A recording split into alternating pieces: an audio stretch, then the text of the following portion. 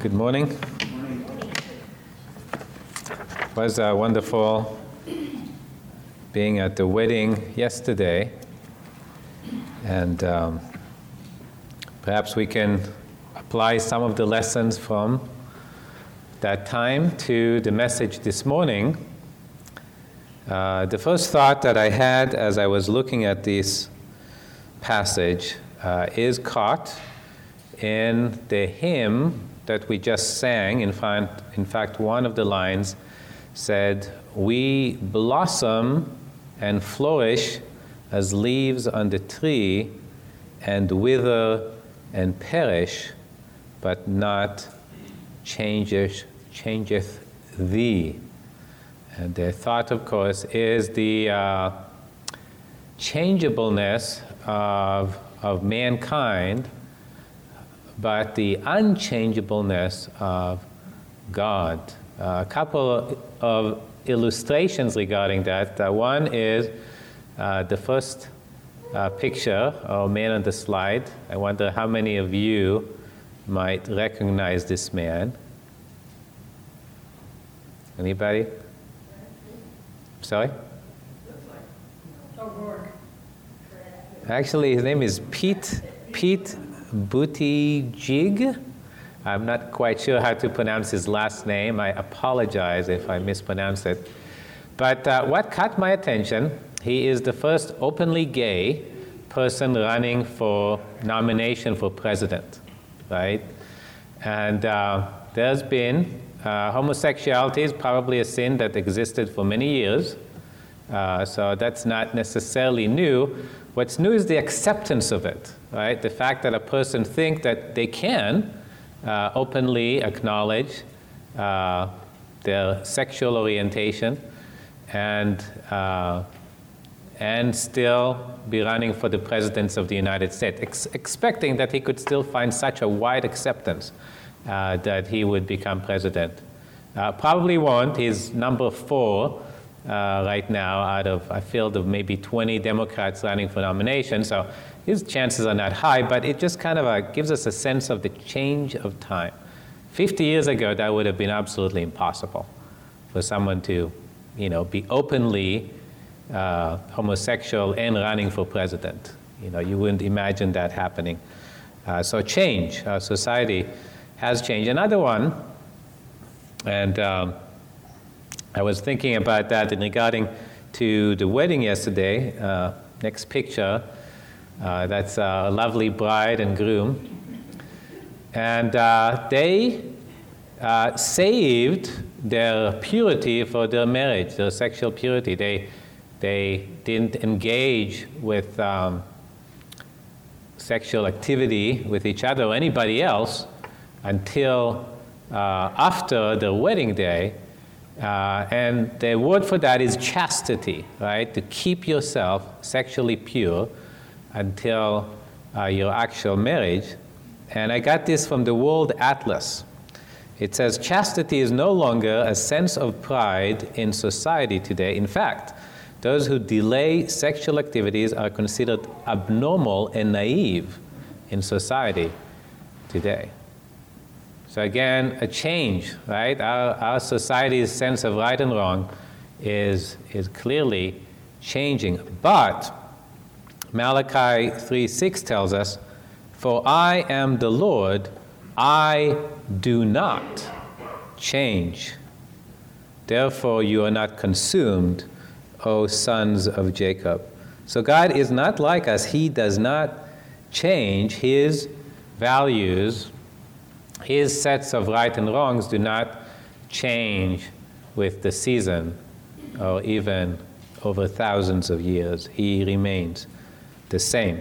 So let's keep that in mind as we read the passage for today. For those of you who haven't been with us, we've been going systematically through the Gospel of Matthew, and we are in the midst of what is called the Sermon on the Mount, which is found in Matthew's chapter 5 through 7. We made it all the way to verse 17 so far, and we'll read up to verse 20. So Matthew 5, 17 through 20. "Do not think that I came to destroy the law or the prophets. I did not come to destroy, but to fulfill. For assuredly I say to you, till heaven and earth pass away, one jot or one tittle shall by no means pass from the law till all is fulfilled. Whoever therefore breaks one of the least of these commandments and teaches men so shall be called least in the kingdom of heaven.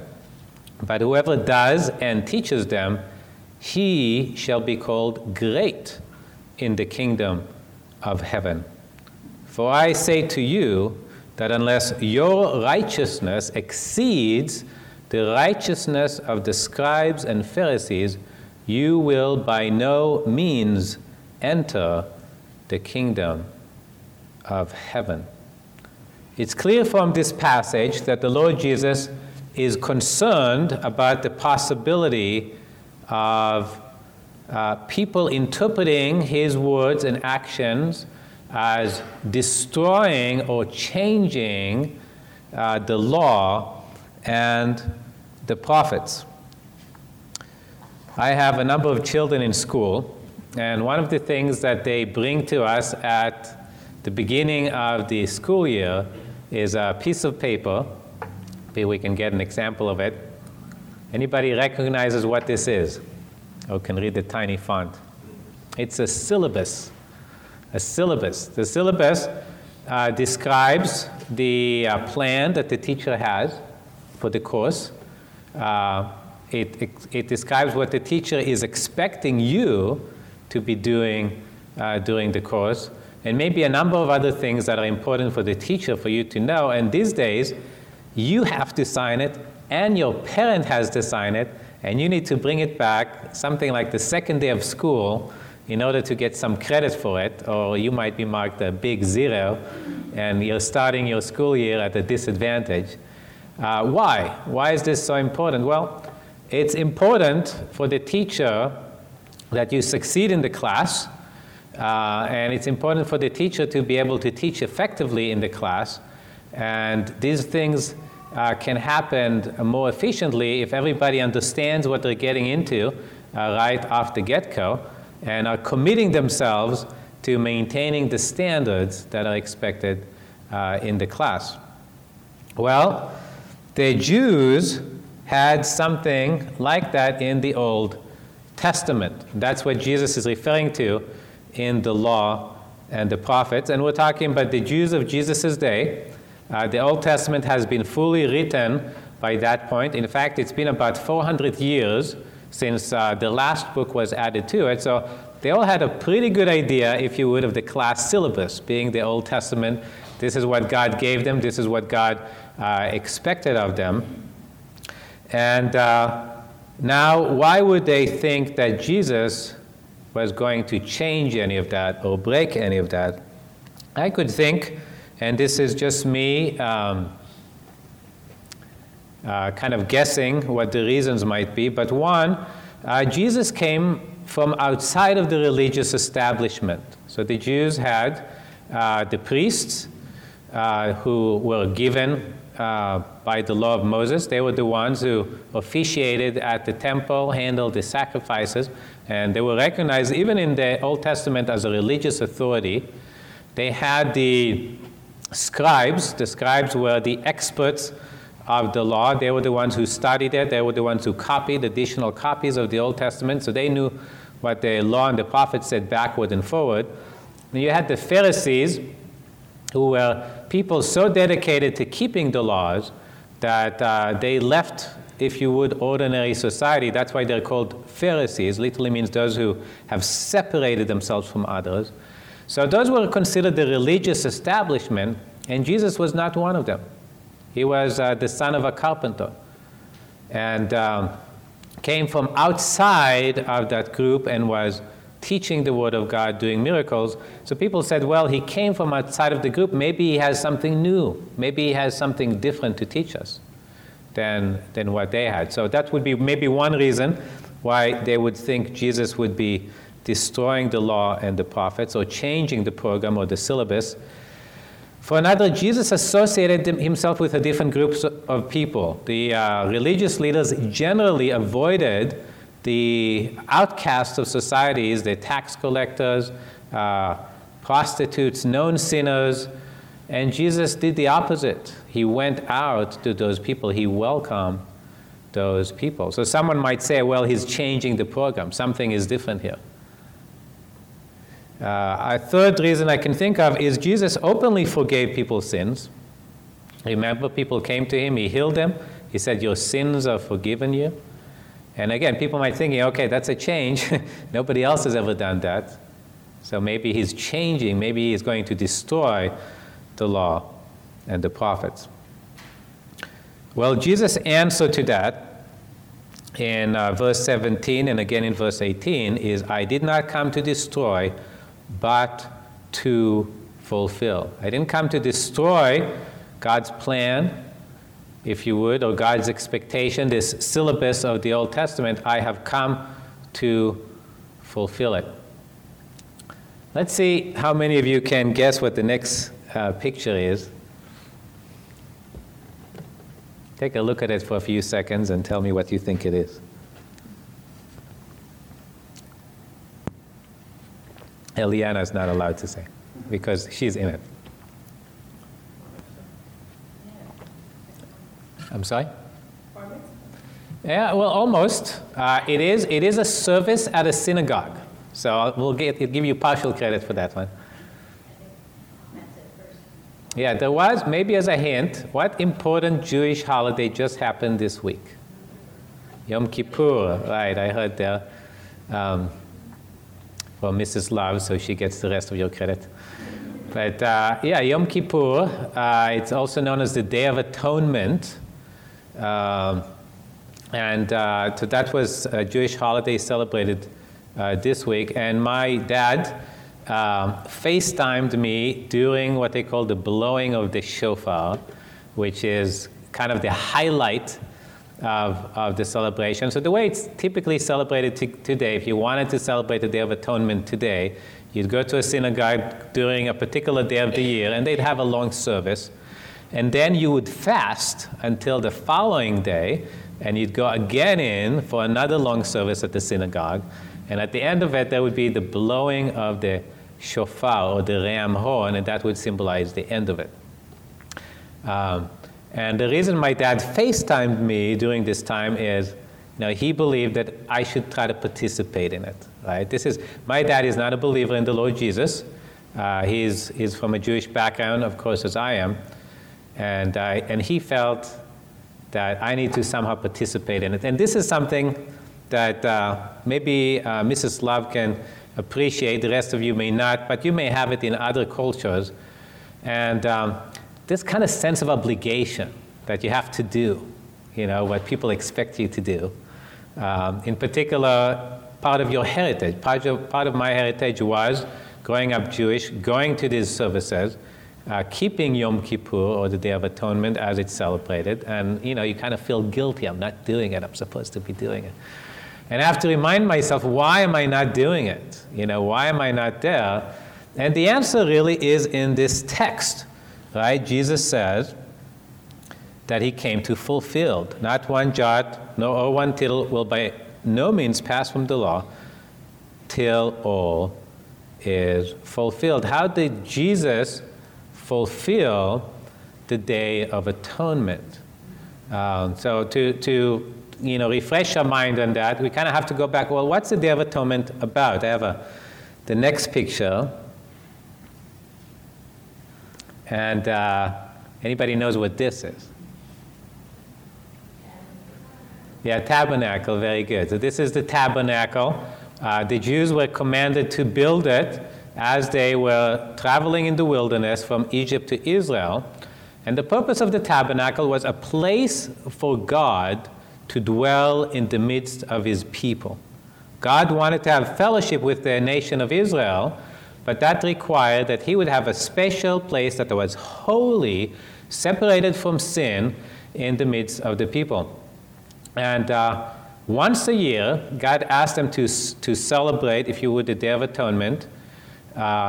in order to cleanse, to keep the tabernacle cleansed from the sins of the people. Here's a verse that might touch on that, Leviticus 16. So you could go to Leviticus 16, read the whole chapter, and have a better understanding of what the Day of Atonement is about. But I just grabbed a couple of verses that capture the meaning. Verse 15 in Leviticus 16, then, and this is the description of what it is that really needs to happen on the Day of Atonement, then he, that is the priest, shall take the goat of the sin offering, which is for the people, bring its blood inside the veil, that would be the veil inside of that tabernacle, do with that blood as he did with the blood of the bull, and sprinkle it on the mercy seat and before the mercy seat. Mercy seat was in the Holy of Holies. That's the holiest place inside of that tabernacle. So the priest brought his blood and he sprinkles it on the mercy seat. So he shall make atonement for the holy place because of the uncleanness of the children of Israel and because of their transgressions, for all their sins, and so he shall do for the tabernacle of meeting, which remains among them in the midst of their uncleanness. So, a lot of words, big words that are maybe a little bit difficult to understand, but the main point is this: God wanted to have fellowship with his people. He wanted to be in the midst of his people, but their sins were creating a barrier that prevented them from having fellowship with him. So he had to remove their sins. He had to cleanse them from their sins. And the Day of Atonement was really this once a year memorial of what it is that God needed to do in order to continue to have fellowship with his people. How did Jesus fulfill this? Because remember, Jesus here is saying, I did not come to destroy the law and the prophets. I came to fulfill. Romans chapter 3 answers that question. In fact, you could find it in multiple places in the New Testament, but this is one good place for it. But now the righteousness of God, apart from the law, is revealed, being witnessed by the law and the prophets. Now, God is showing us how we could truly be righteous with him, and this is actually witnessed by the law and the prophets, meaning the law and the prophets give substance or backing to what Jesus did to make us righteous, to fix the sin problem that we have. Even the righteousness of God through faith in Jesus Christ and to all who believe. We can have the righteousness of God. We can be as righteous as God is through faith in the Lord Jesus. Everyone who believes in him can have that righteousness. For there is no difference, for all have sinned and fall short of the glory of God, being justified freely by his grace through the redemption that is in Christ Jesus. How is it that God can make you and me righteous? How can he do it? Through Jesus, whom God set forth as a propitiation by his blood. Remember the blood that the priest would take and sprinkle on the mercy seat to cleanse us from our sins. That was a picture of the blood of Jesus that was going to be shed for you and me on the cross. So by dying on the cross, Jesus fulfilled the picture that the law was giving to us. And that's why Jesus could say, I didn't come to destroy the law and the prophets, I came to fulfill. To do those things that the law predicted would be done, to fulfill the picture that the law was trying to paint. Right? Jesus came to fulfill the law and the prophets. Back to Matthew chapter 5, then Jesus applies it. He says, whoever therefore breaks one of the least of these commandments and teaches men so shall be called least in the kingdom of heaven. But whoever does and teaches them, he shall be called great in the kingdom of heaven. Think of this syllabus that the teacher gave you at the beginning of the year. And it says in it what the teacher is planning to teach you during his class, how he's planning to do it. And it has on it also the expectation that the teacher has from you for the class.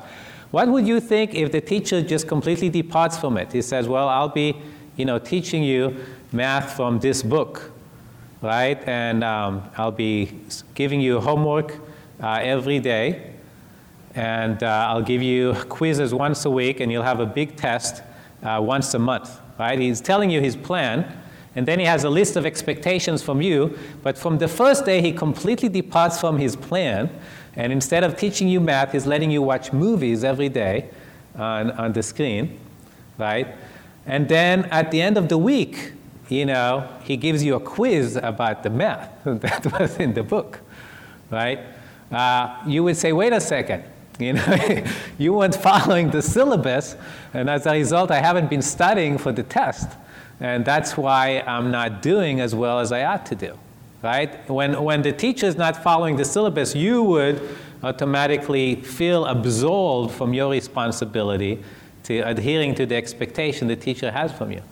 So what would we conclude from the fact that Jesus was adhering to God's plan of salvation and in fact paid the ultimate price to fulfill God's plan of salvation? Well, it means that everything else that is in the syllabus or the law and the prophets is of utmost importance for you to keep as well, right?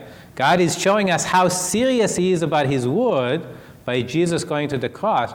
I should also consider God's word to be serious and consider what my responsibility is that the word of God outlines. I remember being a student in high school myself.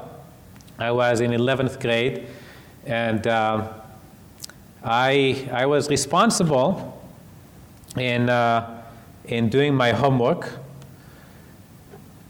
but I felt it was a waste to change from one sheet of paper to the next one.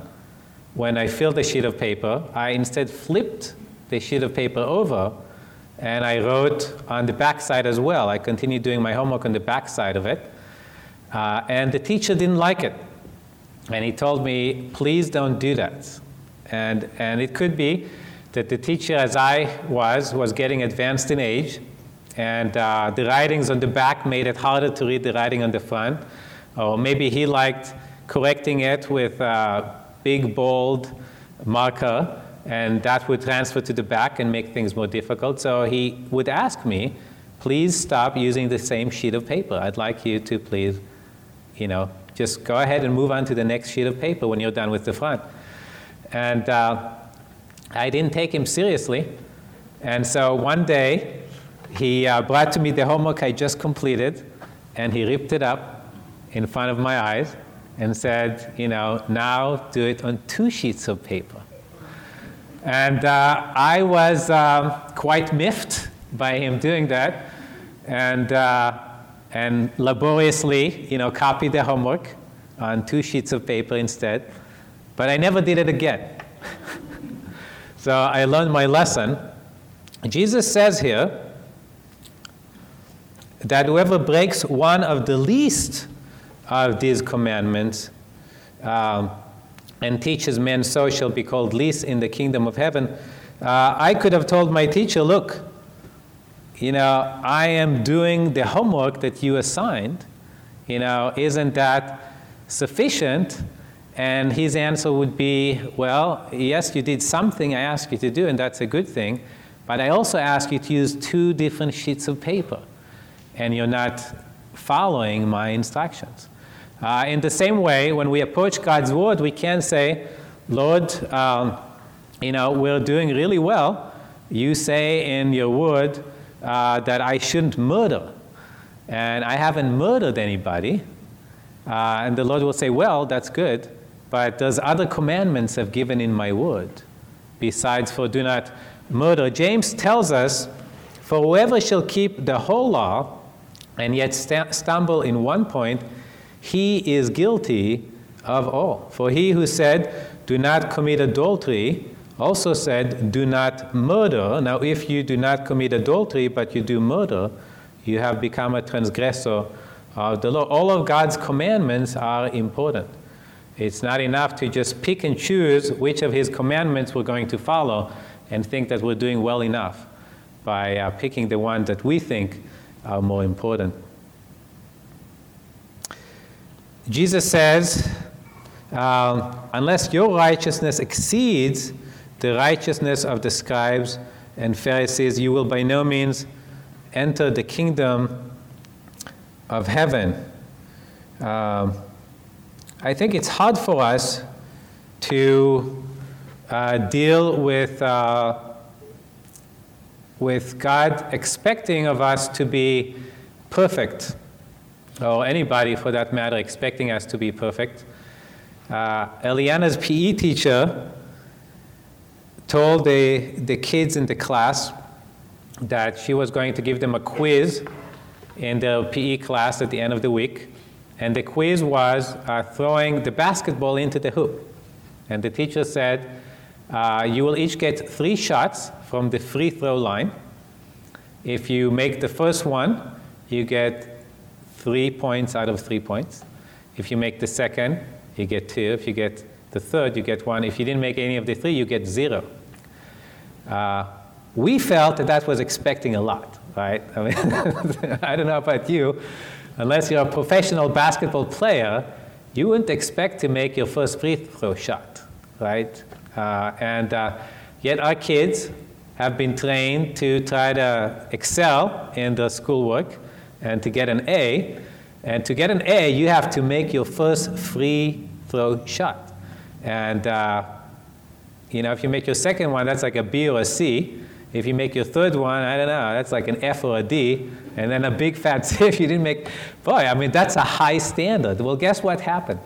So many kids complained that the teacher lowered the standard and said, okay, I'll give you 2 shots out of anywhere, and if you can make one of those 2 shots, you'll get 3 out of 3, right? So you can stand as close as you want and throw, and if you miss the first one, you can try again, and if you make that one, okay, well, now you got 3 out of 3, a perfect score, right?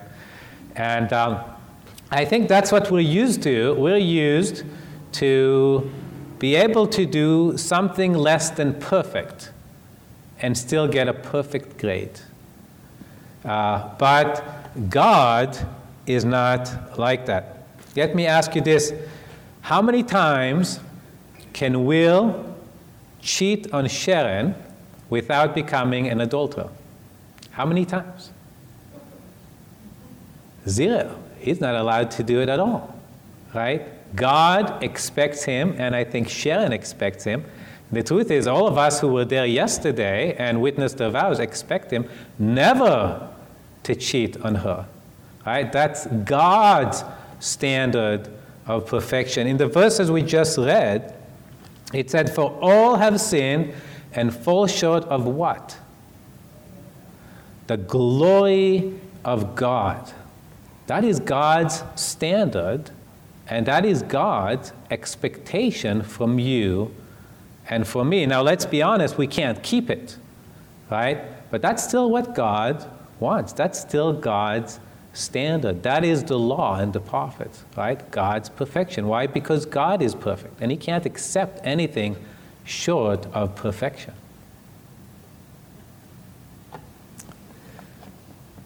Okay, how do we apply these truths to us today? How do we apply these truths to us today?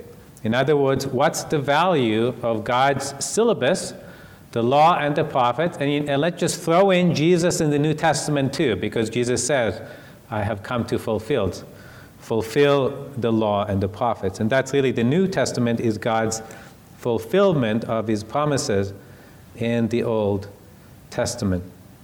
First of all, it teaches us about God's expectation of us, and God expects perfection. He expects that we keep all his commandments, and that we keep all his commandments perfectly. Now, he didn't tell this to us because he expects us to actually be able to do it and therefore enter the kingdom of heaven. He knows we can't do it. In fact, the Bible teaches us that God gave the law to convict us of our sins and to show us our inability to make it into heaven by our own efforts. But the law and the prophets and the Lord Jesus also show us God's perfect provision for us. 2 Corinthians 5:21 says, "For he made him who knew no sin to be sin for us, that we might become the righteousness of God in him." Can I get the picture of the lamb up now? That's I kind of skipped that one earlier.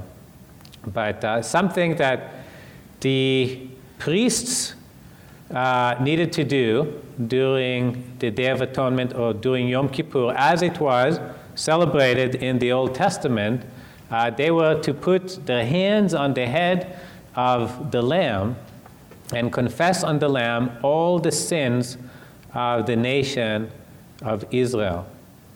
And that is what God did with the Lord Jesus. He made him who knew no sin. The lamb hasn't sinned. The lamb hasn't done anything wrong. Jesus hasn't sinned. He hasn't done anything wrong. And yet it is as if God, in fact, God did put all of our sins on the Lord Jesus. He made him who knew no sin to become sin for us. And why did he do it? So that we could become the righteousness of God in him.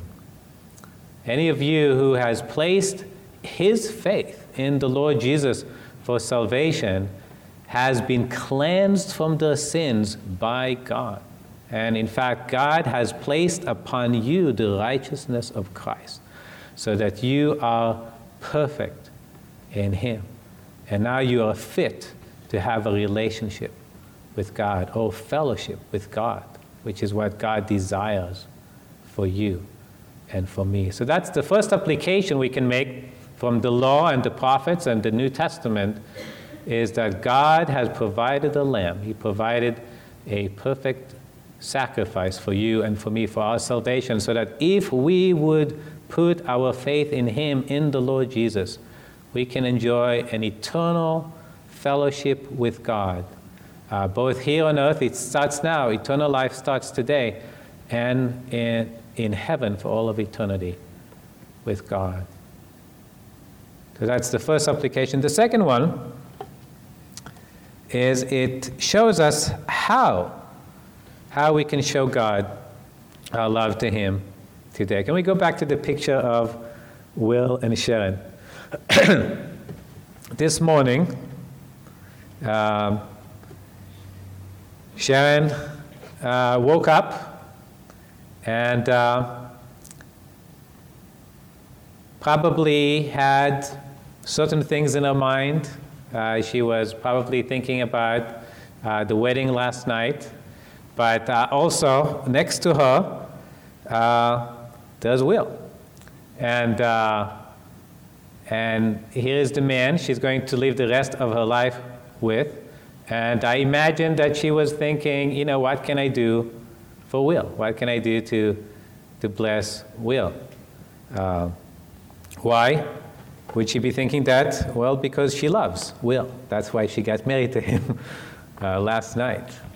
And that's something we could apply to ourselves. We have an eternal groom in heaven. We, by putting our faith in him, become his bride, right? We've entered into an eternal relationship with him, and can certainly be thinking, what could we do to please the Lord Jesus? Sharon may have good reasons to love Will. He looks like a handsome fellow. and probably is a really nice guy. I don't know him as well as she does. She had an opportunity to get to know him for over a year, and she must have seen something about his character that was appealing to her. He has done many things for her. He sent her flowers and did other things to show her his love. And so she's justified in loving him and wanting to please him. I will submit to you that Jesus is lovelier. Nothing against Will personally. His character is flawless. And he's done for us more than Will has or ever will do for Sharon. And so our love for the Lord Jesus is justifiably greater than the love that Sharon has for Will. And so our desire to please him. How can Sharon know what to do to please Will? How can she find out what is it that Will will appreciate? We took Raising Kids God's Way class years ago, me and my wife and some others here, and we were taught about love languages. And the concept behind love languages is we don't all appreciate love the same way, right? It could be that your love language is someone telling you that they love you, or maybe saying nice things to you that makes you feel good. Or it might be gifts. You might like receiving gifts. It might be touch. There's different things that we could do to show people how we love them. So Sharon will have to find out what's Will's love language. What is it that he appreciates? What is it that he enjoys? In order to most effectively show him that she loves him. Now, hopefully, Will won't make it too difficult for her, right? He can tell her, I love these things. These are the things that I enjoy. I like spending time with you. I like your cooking. Who knows, right? What it is that Will appreciate most about her. But it sure makes her life easy if he communicates, right? And lets her know, this is what really makes me feel special. So this is what we have in the Word of God, the law and the prophets. And the New Testament is a revelation for us of what it is that God appreciates. Jesus said this in John 14. He says it 3 times in 3 different verses. He says, if you love me, keep my commandments. And then again, he who has my commandments and keeps them, it is he who loves me. And he who loves me will be loved by my Father, and I will love him and manifest myself to him. And then again, verse 23, Jesus answered and said to him, if anyone loves me, he will keep my word, and my Father will love him, and we will come to him and make our home with him. Jesus makes it really easy for us if we want to show him that we love him. We keep his commandments. It's not coming to church. It's not singing. It's not giving money. It's simply obedience. Now, those things could be obedience. Coming to church could be obedience. Singing could be in obedience. Giving financially could be in obedience. But really, it's your obedience that the Lord Jesus is after. He loves you and gave himself for you. And he would love for you to do those things that please him. Let's pray. Father, we thank you for the Lord Jesus. We thank you that our salvation is not by works. There is no way we could ever meet your standard of perfection. And you knew that, and you sent the Lord Jesus to be our Savior. We thank you that he loved us unto death and gives us the opportunity to show him our love to him. We pray for us, Lord, that you might help us be diligent in applying the truth of your word to our lives, that we might see the Lord Jesus glorified through us, and that he might be able to look into our lives and see how much we love him. For we ask it in his name. Amen.